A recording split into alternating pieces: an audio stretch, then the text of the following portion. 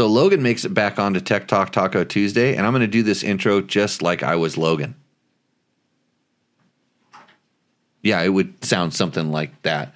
But we're trying to get him talking, and it's working a little bit.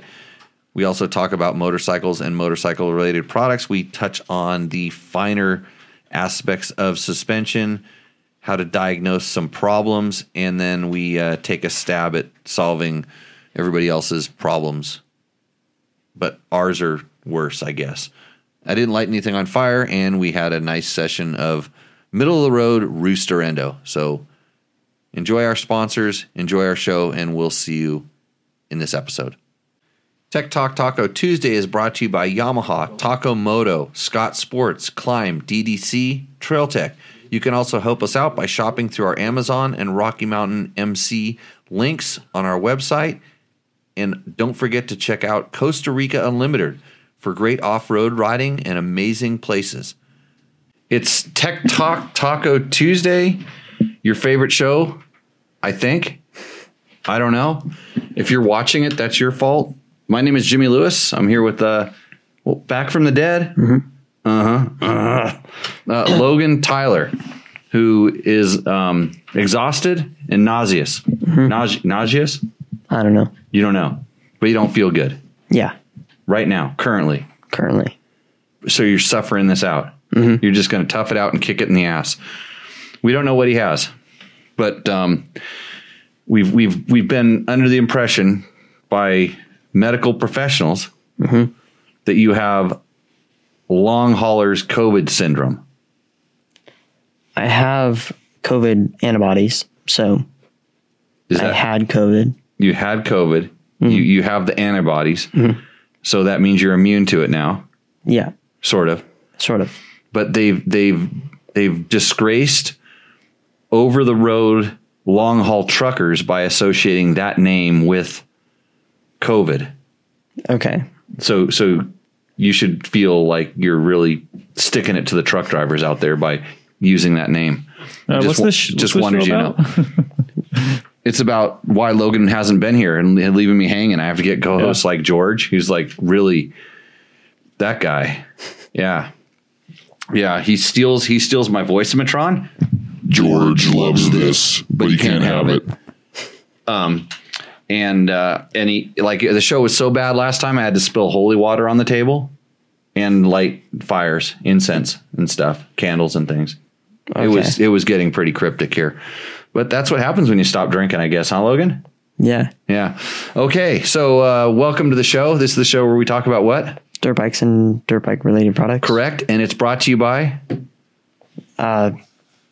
You don't know? You don't remember anymore? It's the Tours place. The Tours place. Yeah. Man, a couple Costa weeks. Rica Unlimited. Costa Rica Unlimited. Yes, that's one of our new sponsors. That's not the main sponsor. No. Yamaha is the main sponsor currently. Taco Moto Co. That's tacomoto.co. Scott Sports, makers of awesome goggles, as you well know. Climb. Awesome gear. They have new backpacks, by the way. If you need a backpack, get it now because they'll be sold out really quick. It's the backpacks that I wear. I use the smaller, the 15, and they make a 30, which is a big boy for longer adventures. DDC Sprockets, our first sponsor. I actually need to call Nate because I got a little something today, which brought my list of bikes up to 3 that don't have DDC sprockets on the rear wheels. And this one is even more problematic because it had a 51 tooth. And I don't go 51. I just don't do the 51s. It had another big issue too, didn't it? Oh, we'll get into that. And then Trail Tech. And I just mounted 2 Voyager Pros on my KTM 500s that I'm taking up to ride in secret locations for the next few days. So I'm going to go off the grid and disappear. So I'm excited. I'm just going to leave right after the show, right after I do all the stuff I was supposed to do during the day that I didn't get done. So why don't you talk about some Yamaha 4-strokes right here? See if you can do this. Announcer voice. I don't care if you got COVID. Are you spinning like dizzy? No. Stomach. General stomach. Yeah. You need to eat. You're growing You need to put on some pounds. So, okay, tell us about Yamahas. For motocross riders driven to dominate, the Yamaha YZ line of 4-stroke bikes are built for victory. Visit YamahaMotorsports.com today to explore what's new and improved for 2022. The YZ450F and the YZ250F bring the performance with powerful 4-stroke engines, reduced unsprung weight, and new suspension settings. For the look of a full factory ride, both the YZ450F and YZ250F come in exclusive Monster Energy Yamaha Racing Edition graphic packages. And you can take precision tunability to the next level with the Yamaha exclusive and industry-only free power tuner app. Visit YamahaMotorsports.com today. Find your Yamaha YZ and enter Victory Zone. Not bad. I was distracted while I was doing it. Did you do a good job? I'm trying to put up a post in the EXCFE Performance and Tech Talk group on the Facebooks. So, because this is what I'm going to do on this show. Mm-hmm. So we have a few questions, and I'll answer those ones. But I'm going to give these guys. So I glance at this form all the time, and there's generally some pretty good questions. There's some, you really should have known. But then again, I don't think you really should have known, because how would you know if nobody would tell you? But you're asking this question, and most of the times on those questions specifically, the guy that doesn't know gets bombarded with 16 answers of varying degrees of correctness. And so, and even on some of the technical questions, you get 22 different versions of this is the way. Right. And I sometimes I want to answer, but then I go, geez, 25 responses. Mm-hmm. This guy must have the answer by now. Right. I don't need to bother. But then I went through and looked at one of them not too long ago, and I just go, holy crap. Like, there's 10 really bad answers in here, like 10 things you should not do. And if this guy doesn't know, how would he know? And not that my answer is the gospel. Logan, do you know how to make like, those sounds when like the rays come out of the clouds and it sounds like God's doing that? Ask the producer. The angels singing? Yeah, the angels singing. Yeah. You should start doing that when I start going on one of these rants. Or you could just say, shut up, Jimmy. But anyways. What was it we came up with the last class? The cover the ears? Or didn't work, did it? No, we tried it. And you were all off riding. So distracted. Yeah, I get in a mind of my own. You are too busy riding. So anyways, I'm gonna put up a post in that group right now. And I'm going to, here's what I'm going to do. If you're listening, and Jim, I'm going to get to your question too. If you're listening and watching live right now, if you come into the chat room, and we'll see all of them, and you start your question with "excuse me," just put "excuse me" and then ask your question, just like you did. You can cut and paste it from your other posts. You ask your question. I'll get right to it. We'll cut right to it, as long as I'm not busy answering another question. Right. We'll cut right to your question, and I'm just going to give you the answer. I'm going to write this down for next week too. And then you can see if my answer is I'm hoping that like 3 of the answers would be the same as mine. That good. And then you can at least you can say, I have nothing to gain from it except for my ego sitting here making the show better. Mm-hmm. And to deliver some good information to other people that might have the same question. Because then you have your 250 lurkers that looked at that post that don't know which is the right answer either. And everybody's afraid to say anything, by the way. I'm not afraid to say anything. So I will. So Logan, we're gonna get rid of this Yamaha 2-stroke read real quick. You hit the YZ125 read, and I'm gonna keep typing here. And then we can almost have a commercial free show, except I got some more commercials. Let's say we have the ad break. Yeah. Experience pure performance and exhilarating power with the full line of Yamaha YZ 2-stroke bikes. Visit YamahaMotorsports.com today to explore what's new for 2022. The re-revised YZ125 makes for the perfect step-up machine, featuring all-new engine, revised 6-speed transmission, new brakes and suspension settings, improved rider ergonomics with new aggressive styling, and more. The YZ250 also delivers improved rider ergonomics, new front and rear brakes, updated suspension settings, and aggressive styling. For a truly race-inspired look, check out the YZ250 and YZ125 Monster Energy Yamaha Racing Editions. And for the next generation of riders, the YZ65, YZ85, and YZ85LW deliver big bike specs and a smaller package. Visit YamahaMotorsports.com, find your Yamaha YZ, and enter Victory Zone today. I got it done. I posted it. Hey, we have YZ85 impressions from kids on our website right now. And on YouTube as well, yeah? YouTube, yeah. Website. It's all over the place. So dirtbiketest.com. Hey, if you also want to support this show, so if you're one of those guys that like, we just babble and you just got the first 10 minutes of the show is horrible and you figure out how far to skip, I'm gonna stop saying everything I say. I'm gonna put it in the next. I'm gonna go for 5 minutes, and then I'm gonna put it later so they have to listen to it because they have to know how to support us. Right. Hey, if you're listening to this as a podcast, poke yourself in the eye, and then remember when you wonder why it hurts to subscribe to us wherever you can find us. That's a good bit of information, right, Logan? Okay, Costa Rica Unlimited, great off-road riding in amazing country on new gas, and KTM 2 and 4 strokes with U.S. guides who've been hosting tour groups for over a decade. Go to Costa Rica Unlimited.com. Search them on the internet. There's some pretty cool videos of other people that have been down there and done it. So Jim Jarbus says, we know you love the Parker DT out there. How about Kenda front for the East Coast? Rocks, roots, not much mud. So the Parker is not that good when it gets muddy, but it's not bad. In fact, it's what I really like about it is the brakes, the way it works on the brakes. It's still pretty good, but I would go to the newer Washougal is what I would run. So there's the Washougal, and then there is the Millville. I think the Millville's the intermediate. Am I right, Logan? Do you know? I've seen both of those. So the Millville, it's kind of funny because they both work. They're both kind of work the same, even though one's supposed to be a little bit softer than the other as far as terrain goes.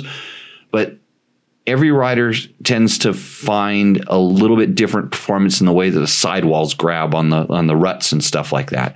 So I think they're kind of the same tire overall, but they have different characters in ruts and turns. So that's the answer to that. Hey, we got an excuse me question. Look at that. Yeah. Popped right up. Trey Thompson, excuse me, not my question, but it was posted. Tons of conflicting answers, and I'm curious too.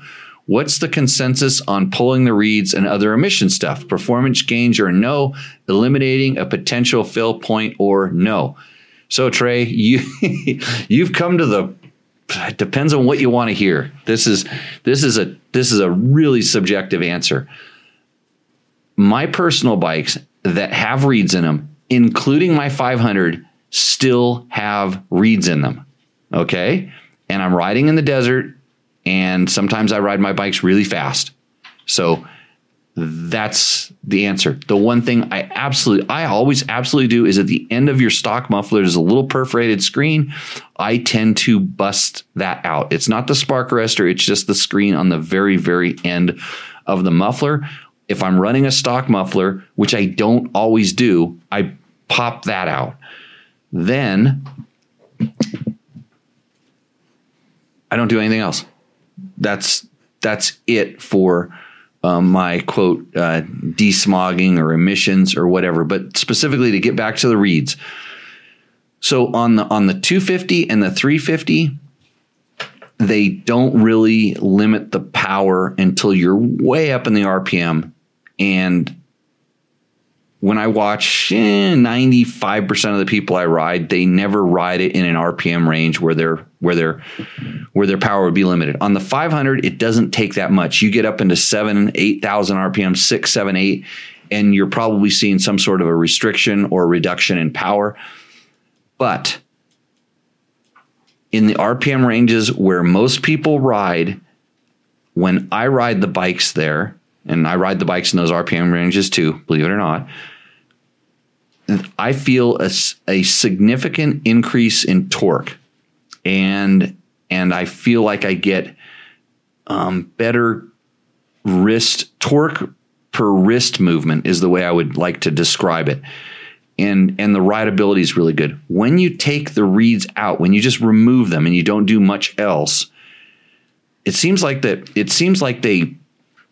lose a little bit of throttle response. Like it's almost like your pilot jet is went off. I actually wouldn't even call it pilot jet. It's almost like your needle is a clip off, sort of in the lean side, and then rich, even though it's a fuel injected bike. So right when you crack it, it seems like it gets lean, and then it acts rich, which I don't mind the part where it acts rich. I mind the part where it acts lean. So I have seen the reeds come dislodged inside of the intake track, and usually from most times it was usually after somebody did something like remove the shock or jostled something around. But I've seen the reeds come loose and just kind of stuck in there, maybe further restricting the flow. But this actually happened on my 350 after I was doing some shock testing, and when I did the air filter, I go, well, the reed's knocked loose, but my reed had been pulled out for some other testing, and it wasn't. I don't know if it was reinstalled properly or glued or however it was, and that was on one of my bikes. But my reeds are still in there. If you can take away what you're hearing and rely on what you're feeling, and you do some back to back, and it's really easy to pop those things in and out. You can find for yourself, but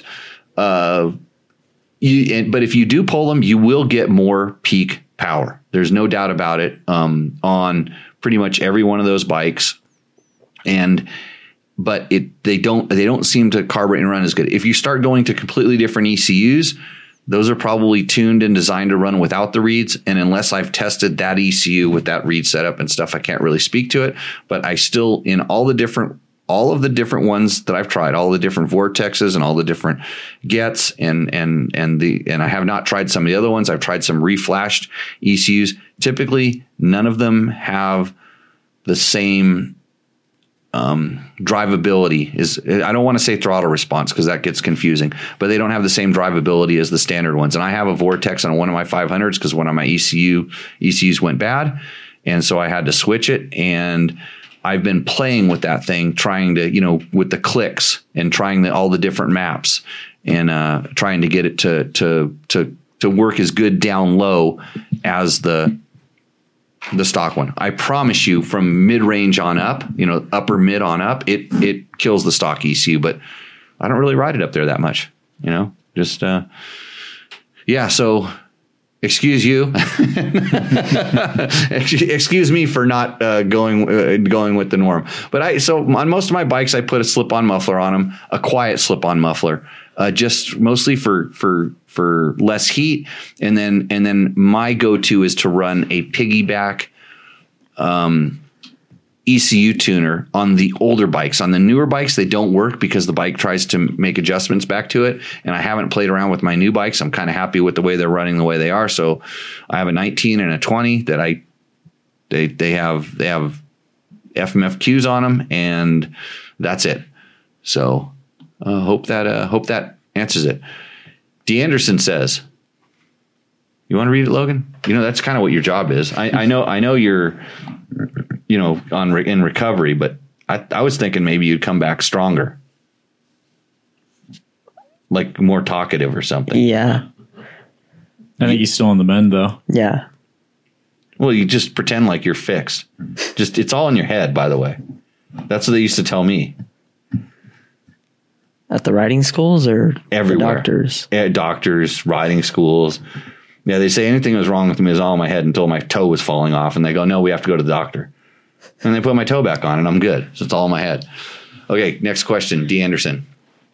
What would be the best way to experience Baja for the first time on a bike and get the most out of the trip? Pay big money for guided multi-day trips or wing it with your buddies? I have a really strong opinion on this, too. If it's your first time, I would pay the money and go on a tour, to be honest with you. Knowing when I listen to the stories, because I have lots of friends who have done it all different ways, and sometimes they go with their buddy who knows Baja and knows everything about Baja. Well, he's also not a professional tour guide. And how much does he really know? I'm not sure. If he knew a lot, he'd probably be getting paid for taking people down there. But I would go on a tour if you really wanted to go down there. These people know the places to go. They know where it's safe, and that's a little bit of an issue as well. They kind of know how to just stay away from trouble, and it's just like anything. If you don't know the rules, but I would do that. And my favorite tour group down there is Baja Bound, which is my buddy Tim Morton, who runs Baja Bound Moto. Baja Bound. What did I say? No, it's Baja Bound Moto. Baja Bound Moto. Yeah, I said Baja Bound, right? Yeah. But it's Baja Bound Moto. Well, there's Baja Bound Insurance.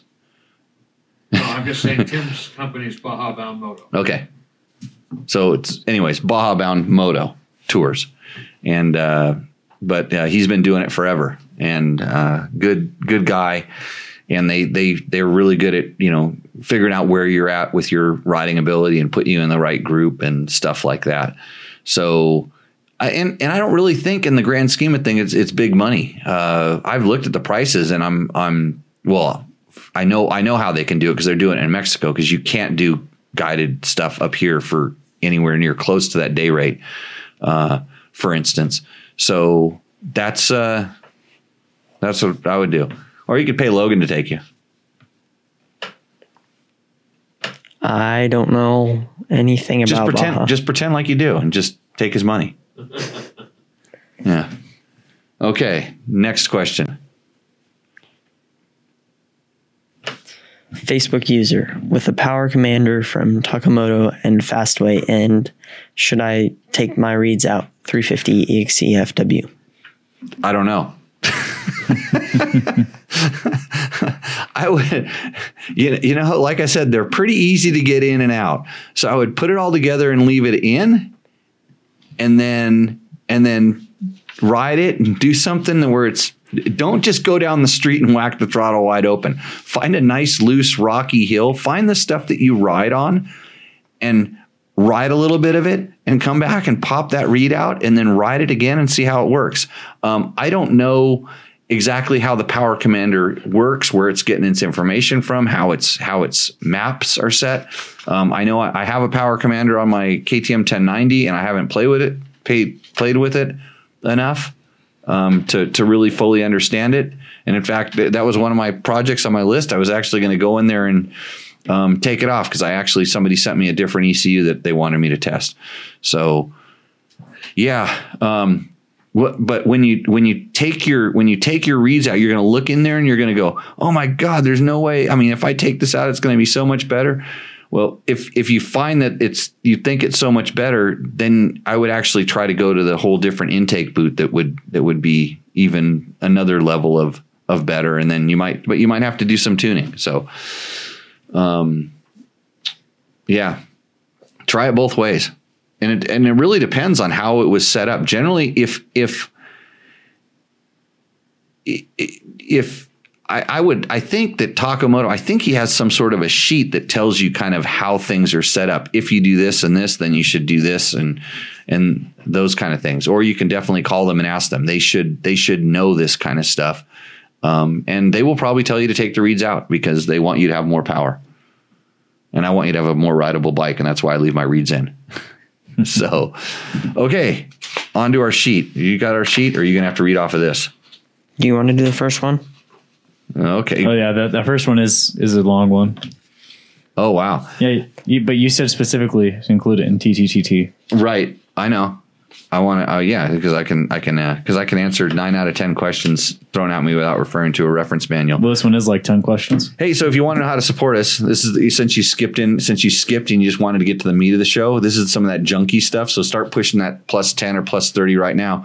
Amazon, we have links on the bottom of our Fresh Dirt stories. And if you shop through Amazon through one of our links, we get a little cut. So next time you're buying truck tires or stereo equipment or iPhones or all that stuff, I bought a impact hammer. like a thing, a chisel, my friend told me, Dave Donatoni, Tough Guy Tile. He said every man should own one of these. So I looked at the Makita one and like it was like $700. I'm like, man. And so I said, I'm just going to go check. I'm just going to do an Amazon search. And so I found it said USA Power Tools, of course, which is made in China. And I bought the basically for $200, I got the tool and a bunch of bits. And I went out and tested it, cracked some rocks in half. Thing works. I'm pretty happy. So I made we all of us, we got a little kickback from that. So when you're buying your big power tools on Amazon, think about us. And also we have links to Rocky Mountain ATV MC, where if you need anything for your motorcycle, they probably have it. They have super fast shipping. Stuff gets there. Click through on our links. Same thing on the website. There's a banner, and there's little banners on the tests and stuff like that, where you can click through there, and then we get a little cut of that. Helps keep us in business, if you like to call this a business. What do you think of the studio upgrades? Did you notice that? Little. Yeah, I'm going to hide the chat really quick from everyone so they can see the new picture. Oh, it's covered by the chat. Yeah, so I just took the chat down, so it looks pretty cool up there. Yeah, so that's the painting. My buddy Ryan Hanna made that a couple of years ago. It's pretty awesome. It's all the Americans that have been on the podium in Dakar. Oh, really? Yes. Okay. And super, super cool. He's had that for a while. And he bartered with me a little bit. He used to teach at the school, and he's going van life, trailer life, him and his girlfriend. Yeah. And they're coming down here for the next school. So he kind of, I think he's coming to the next school or one of the schools, and he bartered himself into the class with that particular thing. So not only is he working, he's getting a class for his girlfriend, which if you're interested in training, hey, we have one open spot this weekend. So if you're in the near the Pahrump world and you want a 2-day class, you want to be a better rider in 2 short days, check us out, www.jimmylewisoffroad.com. That's how I support my life. Okay.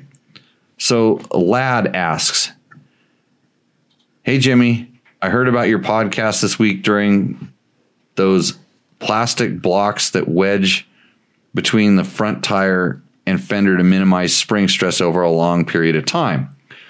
Here's my 2 cents worth after spending more than 4 years dealing with huge spring that supports over 800-pound robot gantry, which is basically the part of the robot that moves up and down. So Lad listened to the show last time, and I'm pretty sure he's going to tell me I'm an idiot because he is an expert at this. And I have no problem taking this if this is, in fact, what he's going to tell me. But I saw this and I didn't read through it. I just forwarded it to you because I wanted to just go ahead and read this. Well, I didn't read through the whole thing either. So anyways, here's my 2 cents worth. Even a correctly designed and processed spring loses force over time. The force loss is about 3 to 5% over the life of a correctly designed spring. This is like engineering stuff too. So he sounds like he definitely knows, and he took the time to do this. The loss of spring force is logarithmic, almost asymptom.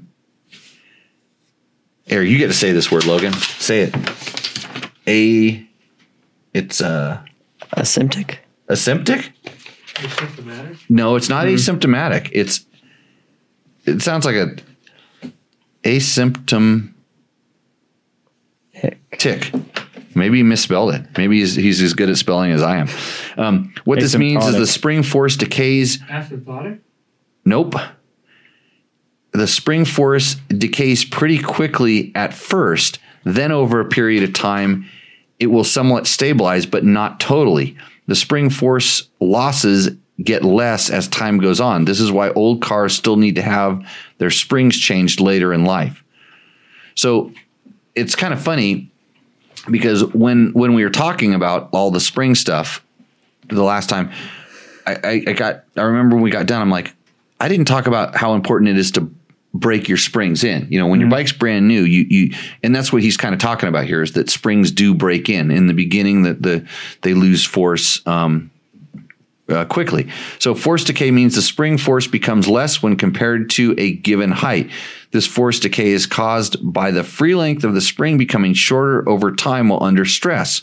Spring force is defined by Hooke's law. Yeah, there's a misspelling there. Which says spring force equals the spring constant K. Okay, so he gets into the formulas here, which we don't need to go into. No, I actually know this. I like spring. I had to do a lot of work with Hooke's law actually in college. Matt wants to hear formulas. I do want to hear this actually. No, keep this going. No, nobody else wants to hear this. But it's cool. It's interesting. Look, Logan already picked up his phone and started typing away. He's looking at pictures of girls on TikTok. Right? No, Hey, when are you going to bring some stuff for our wall? You know, I put new stuff up there. When are you going to bring something in? You got some stuff? I got like 90 piston heads that are blown up. No, I don't want. Maybe one. Yeah, you put one. What about like like panties and bras that you can't put those on display at your house, right? No. From all your girlfriends. Yeah. Okay. We'll go back to the springs. So anyways, he said he witnessed this during his testing of free length of a spring, compressed it with a force gauge, recorded the force dropping over time while the spring was compressed, then measured the spring free length after the test, and yep, it shrank. But when I took the same spring and measured again after it sat on a shelf in a free state for days or months, it worked its way back to the original length and unratcheted itself. So we were basically, the question came, we were talking about does tying a motorcycle down for a long period of time hurt your springs? And so this is kind of indicating that in his experience, that once you unratchet it, it will actually bring itself back to over time. Over time, it'll bring itself back. So he said, with that said, I assume suspension vendors know a lot more about manufacturing springs than I do, so their springs are correctly designed. The act of tying a motorcycle down by the handlebars will do negligible harm to the spring, since most of the spring force decay happened early in the spring's life. Hey, wait, that's kind of what I said in the show. Was it? Yes. Huh. I didn't talk about the early in life, the break-in, but I did say I've never noticed it change anything. Right. So if you're interested, here are some things to consider for a properly designed and manufactured spring. And this is some interesting stuff. When a spring is coiled, it's super important to stress relieve the spring after the coiling process. The coiling process causes undesired stresses in the spring materials, causing a spring to be unstable. These stresses are points of potential energy that could cause the spring to lose shape. Typically, if the spring is coiled, then thrown down into an oven to normalize stress or relieve the bad residual stress. So heat treated. Soon after the spring stresses leave, it is important to add good residual stress. This is done by setting the spring. Setting the spring means compressing the spring to a solid height relatively quickly. This causes the desirable residual stresses similar to how a pre-stressed concrete bridge works. These desirable residual stresses cause the spring to be stressed like its free length, but subtract from the overall stress of the spring like in a compressed state. So like pre-stressed concrete with wire rods in place. So anyways, there's more of that. You got all that figured out? I'm taking notes. Watching Victor's comments. He must have been allowed back on Facebook.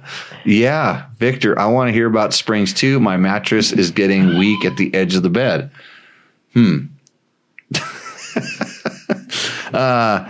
After setting a spring, it is then desirable to shot peen the spring. This involves shooting the surface of the spring with hard material that puts slight dents in the surface of the spring. This helps greatly reduce the fatigue life of the spring, the time it takes the spring to fail. And this denting of the spring surface prevents cracking at the surface to form, which is a fatigue failure factor. So cracks are bad. And Bob is raising his hand instead of just blurting out, I appreciate this. The spring maker has any certifications or puts it on a vehicle of any kind. Right. The KTM is ISO certified, so that the springs that they buy or make are made to an ISO process. Okay. Yeah. Got it. Yep. We understand. Got this. They're hard for them to hear you too, by the way, when you talk. Well, I literally have to repeat most of the stuff you say and then I put my spin on it. Coiled springs are actually torsion bars. Like a torsion bar, the stress is caused by the spring wire twisting as it gets compressed. The maximum torsional stress happens at the inside of the coils. I can show you some math, but not sure how helpful that would be. Matt's like drooling over there. He's like, show me math. I actually just emailed this guy. I want to see the math for this. Oh, good grief. Well, it's been a while. Like I've actually kind of been missing my physics classes. Okay. So I wouldn't mind seeing this math. I'd like to calculate the stresses that Victor's bed is seeing. Well, yes. We just told him what Hooke's law is, so he can calculate it if he wants to find the spring constant. Okay. Here's some other questions for you there, Logan. Let's see.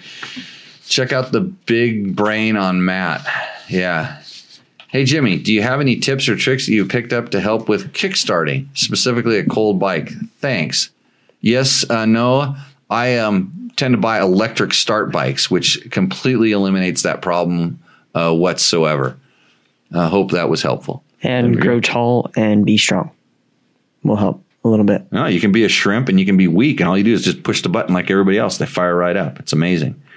I got some, and if you want practice, I've got some bikes that have batteries in them that are kind of weak, and then you have to give them a kick assist. So it's like doing half kick starting. Mm-hmm. And then when they go completely dead, then you get to kick and push the extra weight of the electric starter over, which is a kind of thing. But no, I'm just joking. No. So yes, most bikes I found 2-stroke 04 like to be started from just past top dead center. And so if you don't know what top dead center is, it's when the piston goes up in the compression stroke. And this is important on a 4-stroke. It happens every time on a 2-stroke. And it gets harder and harder to push. And all of a sudden it goes past top dead center and it gets easy to push. You want to put it right up to that point and then take all your weight off the Kickstarter, bring it all the way back up, and then get a nice, smooth, long kick. You don't want to try to push it super hard. You want to make it a nice, smooth kick, and then kind of figure out the arc of the Kickstarter as well, and figure out how you're going to best position yourself so that you can get that full kick. And a lot of times, shorter riders have a hard time, because they have a hard time getting their foot, down to the bottom of the stroke. And most bikes are engineered to make it turn over just enough times to get it to start. So, and not too many, because if it turns over too many times, the leverage ratio is wrong and it's really hard to push down. So if a bike is cold, then it depends on how cold, because if your oil is thick, well, there's not a lot you can do about this. Sometimes I have found if a bike is a little bit reluctant or hard to start, lay it over on its side. So turn the gas on, lay it over on its side, and wait till a little bit of gas spills out the overflows, then pick the bike up, and then with the choke on, then kick. And at that point, what you've done is you sort of primed it a little bit, so that oil spilling, the gas spilling out, the stuff you spill out in the ground, some of it also spills into the nozzle, into the needle jet. Some of it spills out the pilot jet, and you get a little bit extra gas in there. If you have a bike that has a pumper carb on it, like an older 4-stroke that has a pumper carb, if you just pump the throttle 5 or 6 times, that will squirt some gas in there. And every bike's different. Some are 2, some are 5, and it just depends on the bike. That will help. Or park and always stop on top of a hill, buy a house on top of a hill, and then you can always push down. See, we're flat around here, and I have an Osa that doesn't like to start. And so that bike no longer lives here. I took it up in the mountains where I have a cabin that it's downhill, and now the bike starts every time because it'll bump start. So I take my own advice sometimes. Right, Logan? Mm-hmm. Do you take my advice? Yeah. Sometimes. Well, not if it's with computers. I don't give computer advice. True. Very much. True. I'm still working on getting you to get Control Z down. Victor, the way you add the purchase on Amazon. So basically, the best thing to do is go to dirtbiketest.com, click on one of the fresh dirt stories, and then scroll down to the bottom of the story, and there'll be all these pictures of things. And usually it's whatever we put in as the search item. And it'll, like on the picture of the YZ85, I think, no, the YZ250FX story, which is actually pretty good. Trevor had me confused the whole time. He was saying, do we like this bike? Do we like this bike? And he kind of pointed out this, and he said, yeah, we like this bike. Even though in the whole story, he kind of had me thinking he didn't like the bike. So now I want to ride it. But anyways, you go to the bottom of that story. There's pictures of car tires, and then you type in what you're going to want. Like, so I know you're getting some 13-inch rims for your lowrider. Mm-hmm. You know, he's a Mexican dude, likes the lows. Yeah. So he's probably getting some 13-inch rims, wire spoked with 176 spokes, and maybe a set of hydraulics. So, okay. Emily Musolano has a question for me. In the latest dirt bike issue, Ron Lawson, he's been on the show before, touched on the history of the Husaberg, saying the first generation was the best, but he did not reference the year. What era was he talking about, and what were the differences? I'm just giving you an excuse to talk about the Berg. Ding, cheers. Yeah, Husaberg. So he is. It's funny because I was going through some old photos and I have a picture of me riding the first generation Husaberg. So it was 1990 when they actually released them in 90 or 91. I saw one in 89. I saw the very first one at the ISD in 1989, and it was basically a hand built, prototype.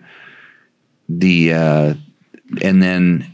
So he's talking about a 90, 91, and those things, it's funny because I started looking at it and I looked at the frame rails and I forgot how hacked together they were. I mean, they just basically took what they had left over from Husky parts and built this pretty amazing 4-stroke.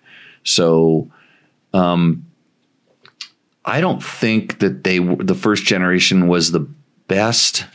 But they had some ups and downs. They had some reliability and durability issues, and they never seemed to get the.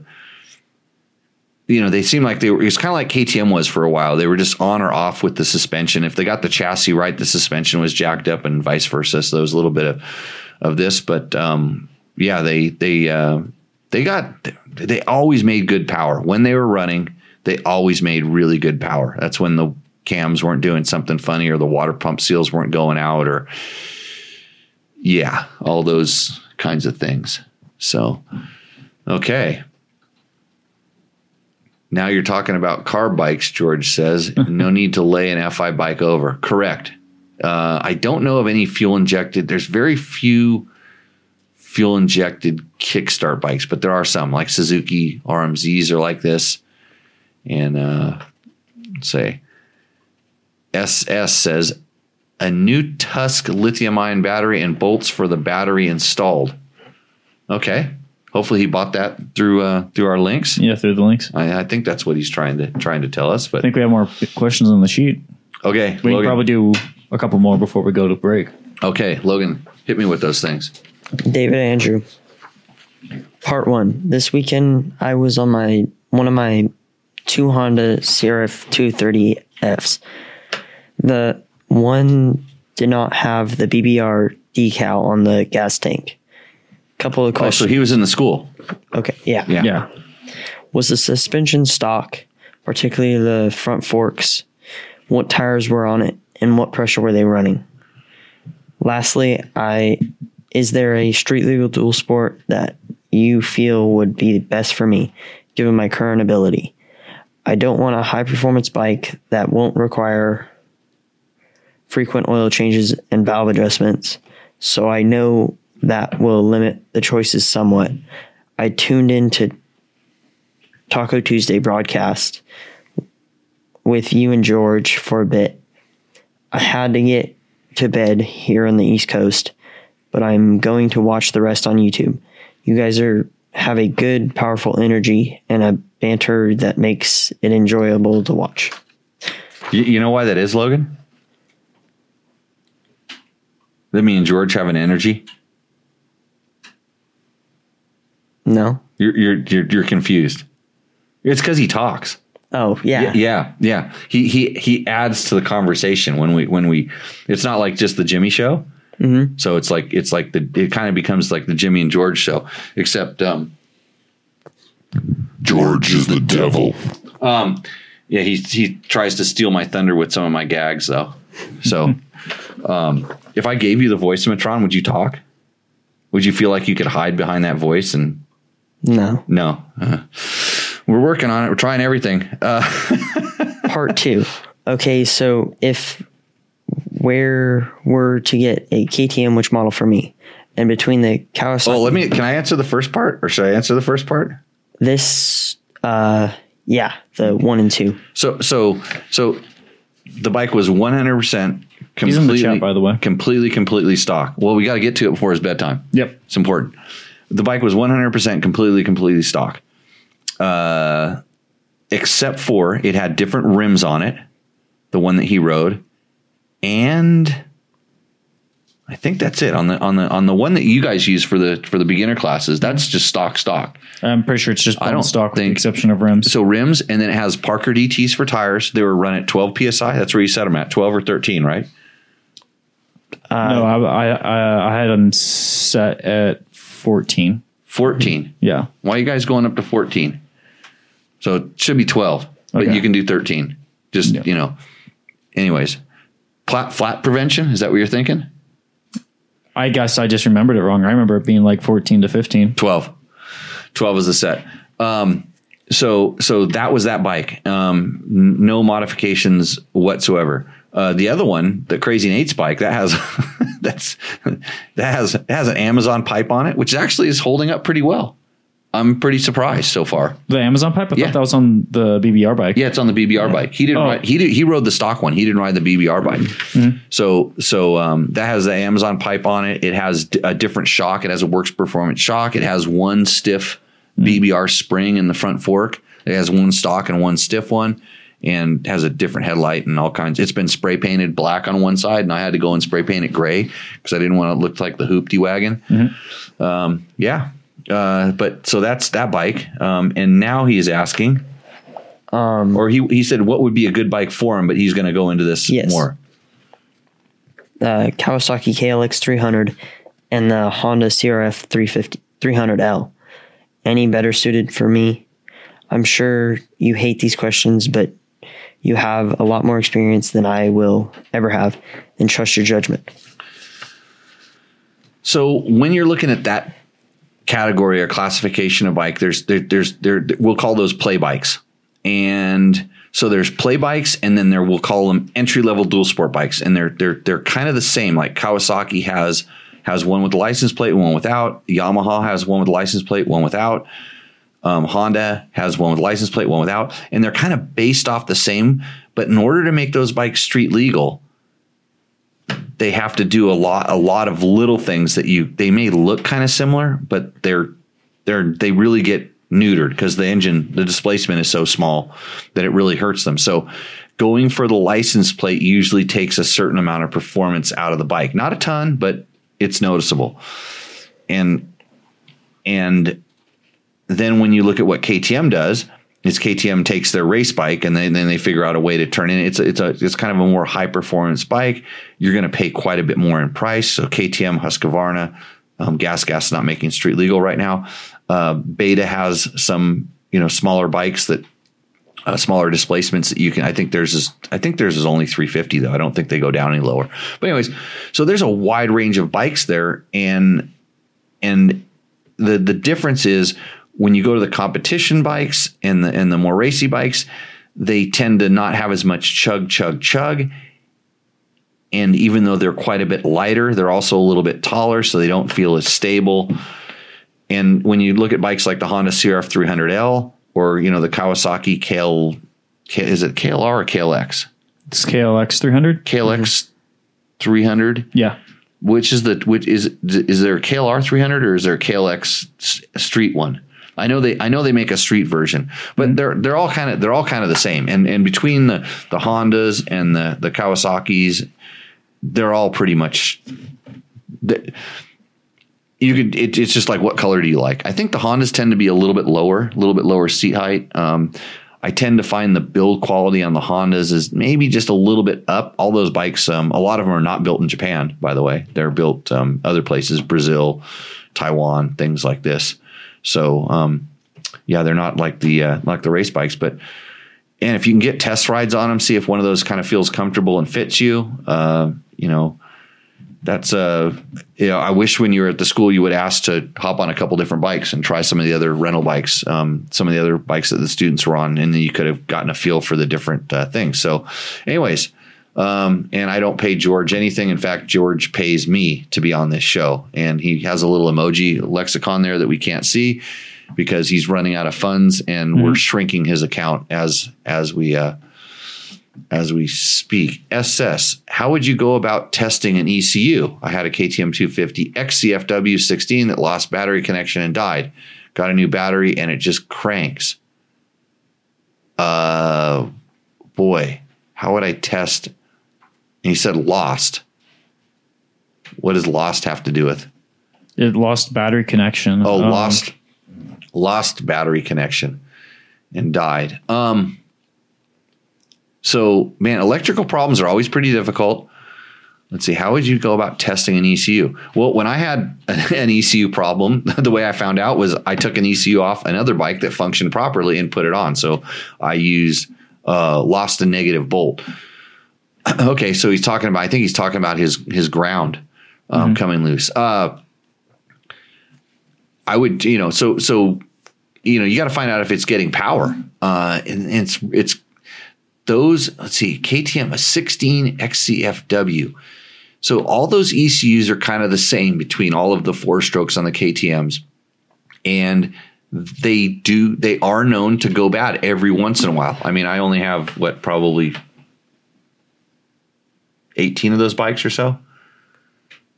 And I've seen 2 ECU failures in all of the 4-stroke KTMs, the fuel injected ones. So I've seen one on a 500 and one on a 250 EXC. And actually the one on the 250 EXC, it wasn't my bike. It was a friend's bike. But I swapped my ECU. It starts for a bit with idle and with the JD tuner installed, but that's it. Let's see. So now it starts. It sounds like a fuel issue to me. If it's starting and then it doesn't do something. So I don't know, and I don't know if the negative bolt. How long was it sitting once it stopped running? Did it sit for a long time? Then I would start looking at the fuel filters, make sure you have fuel pressure. So if it starts a little bit, it has spark, and that's good. And then I would go straight to checking for fuel, and then make sure you have fuel, and then decide where the problem is. You might find it, because generally. Yeah, if all your fuses are good, it wouldn't start. If it starts, then usually all the fuses that make the bike run would be a thing. So Bob is raising his hand. Just to emphasize that if it idles and then when he rolls the throttle on, that's why I started thinking it was a fuel problem. So let's see, a 2022 350 EXC. You doing research for me over there, Logan, or are you looking at nudie pictures again? The KLX, there's no KLR 300. There's no KLR 300. There's just a KLX. KLX R and then KLX. Okay, so the R is the dirt bike, and the regular one is a... See, good. Glad you're not over there. Jason Sarner says, 2022 350 XC. Would you do anything to increase dependability? No. A Dirt Tricks chain tensioner. No. Because the stock one is actually really good. But those have been known to fail. Of all the things on the 350, that's one of the things. Actually, I just took, believe it or not, on this mystery bike that I got, I just took out a Dirt Tricks one and installed a DHJ manual one on it, because it's making a little bit of noise up in the top end, and I wanted to be able to eliminate the cam chain as the source of that noise. And what was his other thing that he put on? Anti-gravity battery. Man, I think the stock batteries, it's just like any battery you put in anymore, 9 out of 10 of them, you're going to get 3 to 5 years on them. And then there's that one in that group of 10 that you're going to get a year out of, maybe less. So I don't think there's going to be any problem with the battery, and it kind of depends on how you treat it. If it's a lithium battery, which I think the KTMs have now, and you put a parasitic drain on it and you don't start it every once in a while, that won't be good. So that's the go-to there. Harlan Miller, would you do the Tour of Idaho on a 500 again, or something smaller like a 2-stroke 300? I absolutely would not do the Tour of Idaho on a 2-stroke. Not a chance. I might do it on a 350. I was actually riding Heather's 350 quite a bit lately, and I was having a lot of fun on it, even on kind of faster stuff. And I was kind of surprised myself with some of the hills, big hill climb hills that I was able to climb. And I was kind of going, oh. So I don't know. I tend to like the 500 just because it chugs so well and you just don't have to rev it. And so I probably would, it's just a 500, just easier, but I would consider a 350. So that's the answer. Is there another question over there on the? A couple. Okay. What are we hitting? Steve Durex. Giro X. Yeah, it's a name from Zimbabwe. My Husaberg FE 550 E has a fancy new type of battery on it. I believe it's LiFePO. Maybe I'm told they require a non-standard special charger. Fair enough. My question is, does this bike's charging system need to be altered also? If not, does it somehow charge differently, or is it a special charger story, a BS money grab? No. So LiPo is lithium ion, and there's a couple different kinds of lithium combinations and stuff that they use in batteries. I'm not a chemist. I don't understand this, but my understanding is that lithium batteries do not like what we call the pulse charging, or some battery chargers have a pulsing feature that's used to kind of what do you call it when you descale the Sulfate. Yeah. Desulfate. Yeah, the desulfate feature that pulses. I've been told that lithium batteries do not like this, and my experience is that lithium batteries charge very fast, but they also don't like to be overcharged.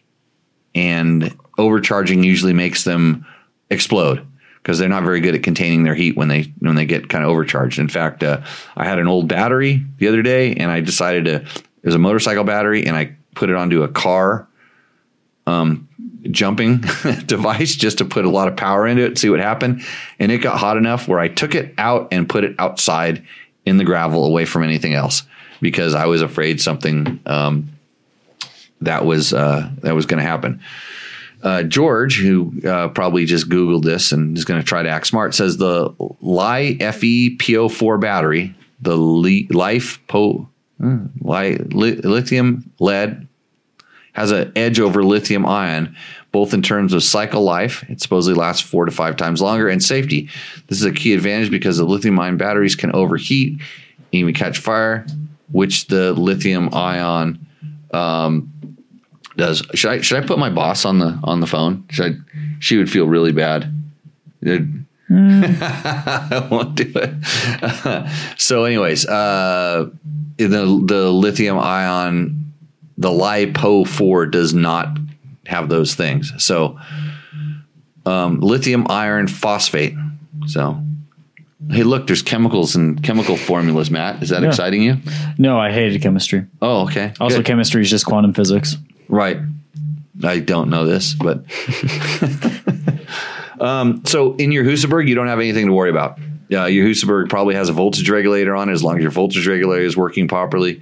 Wait, it's a Husaberg, so maybe the voltage regulator won't work properly, or at least that's what everybody tells me.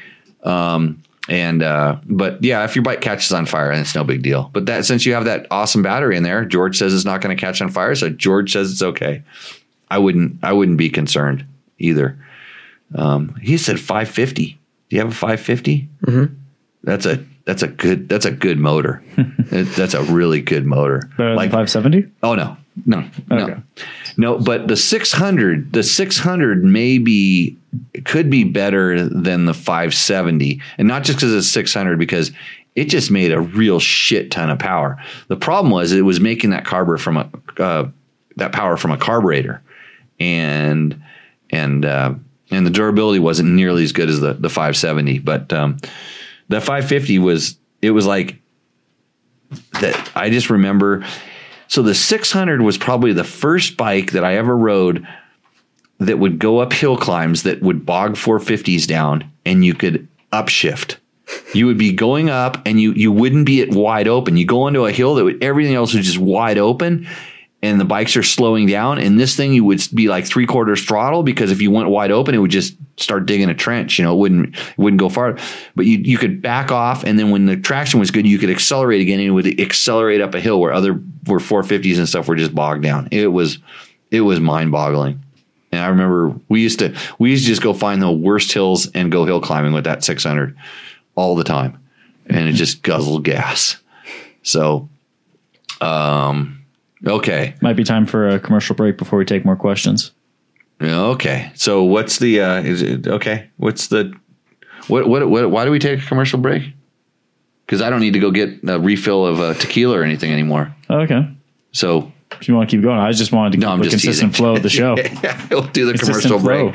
All right, we'll be back in a couple of minutes. Hey, watch the commercials, support our sponsors, support those that support us. And trust me, anybody you see on a sponsor of the show, it's because I like them and I use their stuff and I can fully endorse what they're doing. So watch this. What's up, Moto Buddies? Mike here from Taco Moto Co. What is the Taco Touch? It's the best service in the industry. Virtually 24/7 tech support via email or text. And it's like having a dirt bike doctor on call every day of the year, helping you fix your bike or recommend parts or setups for you. If you've ever received an order from us, you know that the Taco Touch extends to our fulfillment, and our orders come with the coolest stickers that you've ever had, buying parts from anybody before, and a handful of root beer barrel candies. All of our Taco Moto Co. branded components come with a no questions asked lifetime warranty, and we'll even extend out the warranty of other manufacturers, OEM, and aftermarket parts where we can, sometimes for life. We test and tune endlessly and exhaustively and obsessively. We're trying to destroy everything that we can before you get your hands on it, to look for weaknesses and to improve it, or to make recommendations to the manufacturer. And if it's something that doesn't meet grade, then we don't offer it on the store. Everything that we carry is something that we have personally used, tested, and ridden and raced, and knows meets the high Taco Touch demanding standard. Go out and get some adventure. And we're back. Logan went and sat in the massage chair. Did you actually turn it on? No. You just sat in it. No. Yeah. You're pretending. The baseline, that thing's actually really comfy. Without it even being on, it's pretty comfortable. Yeah. Oh. Have you used Fabio? It's like a hug. Yeah, like 2 times at least since it's been here for the last month. I've used Fabio more than you. I just don't have a lot of time. I just it's like I'm I got to make time for polishing. Fabio I'm sometimes. petting cats and stuff like that. Busy stuff.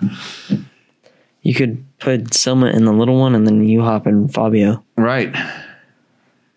So we know we like talking about blue bikes. For motocross riders driven to dominate, the Yamaha YZ line of 4-stroke bikes are built for victory. Visit YamahaMotorsports.com to find out how to get in the victory zone right now. Okay, Logan, got some more questions. Do we have something?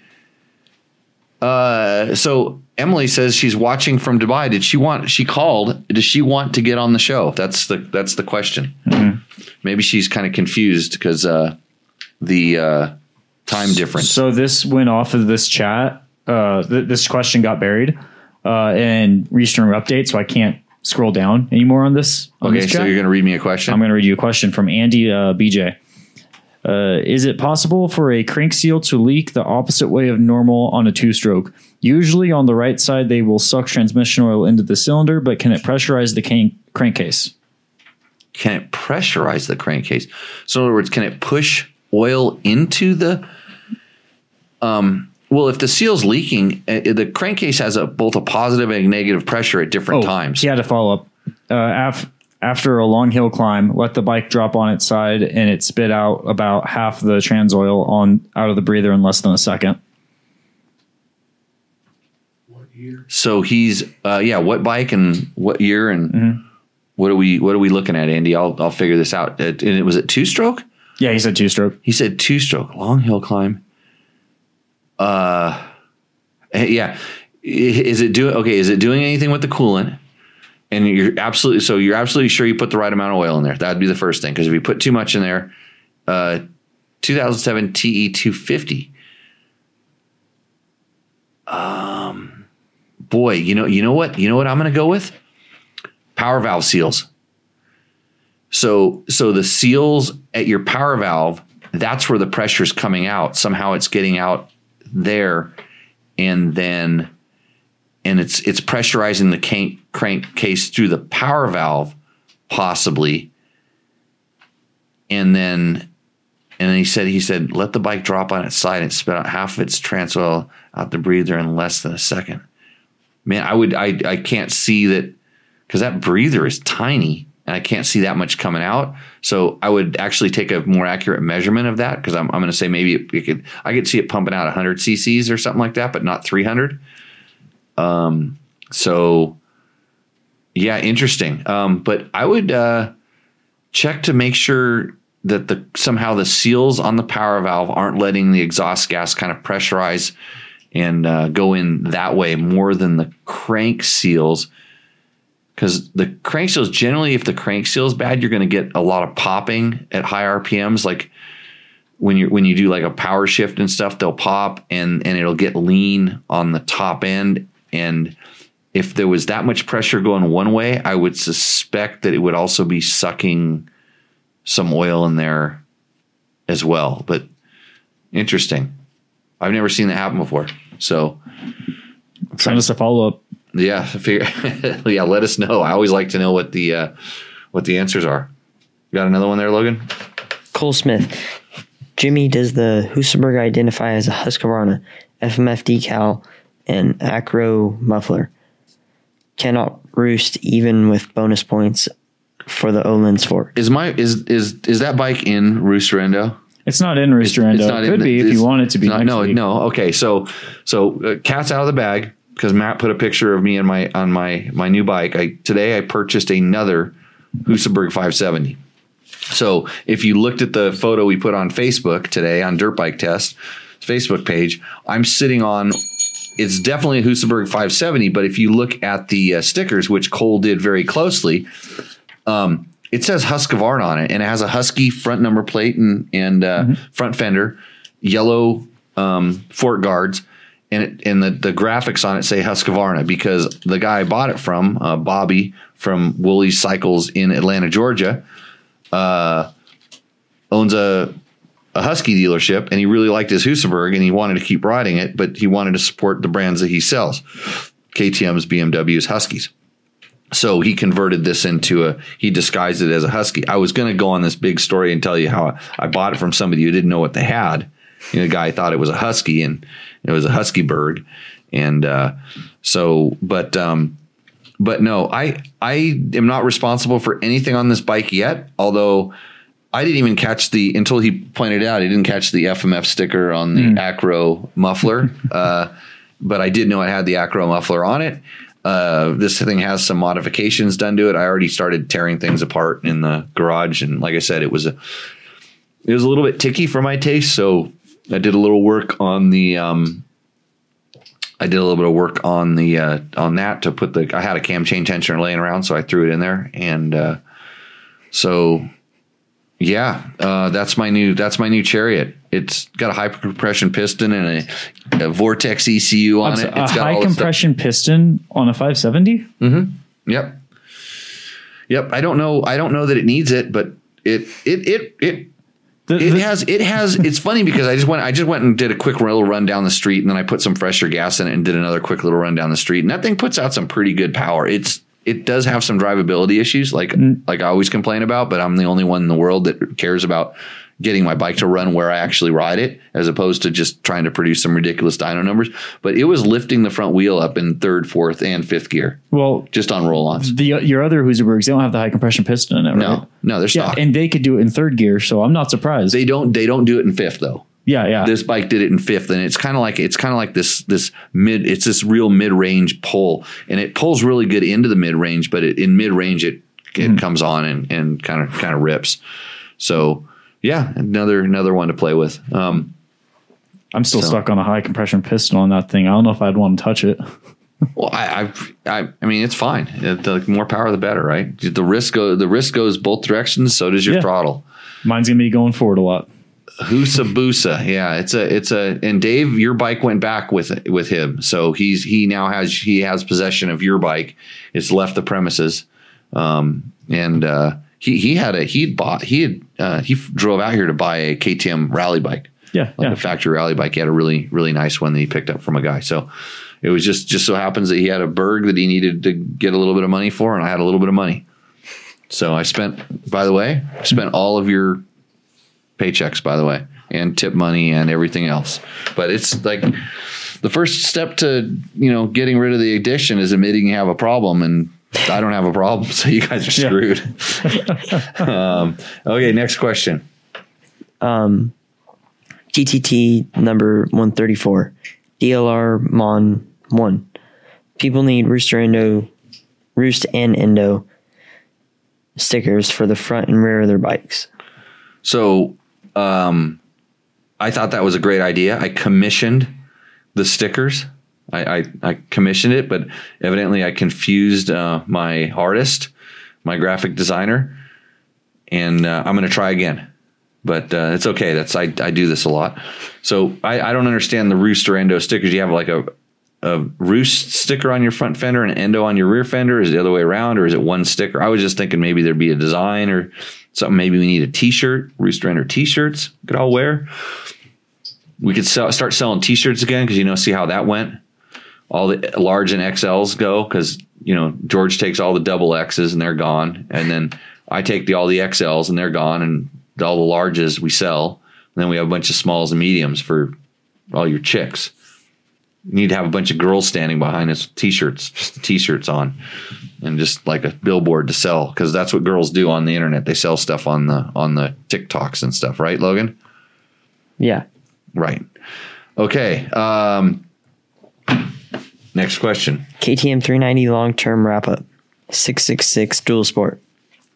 The complete arrogance of KTM being too stupid or cheap to have those foot pegs is unacceptable, even on a cheap bike.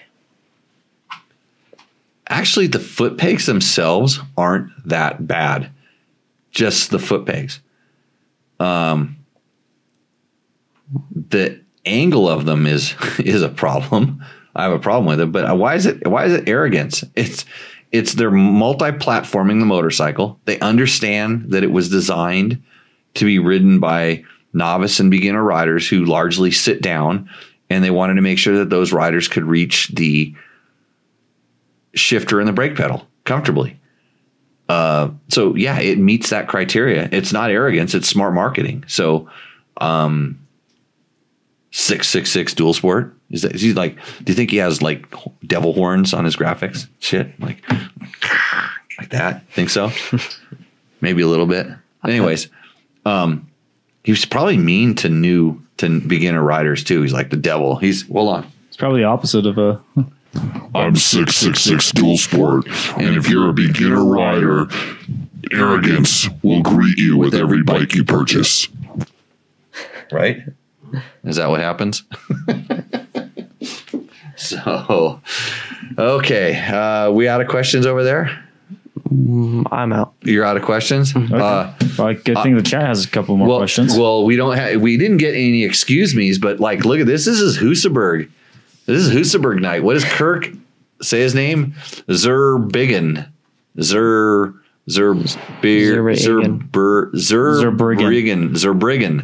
I have two of those Husabergs, 570 and 450. They have problems with cam oiling hole? Don't tell me this. That's not what I want to hear.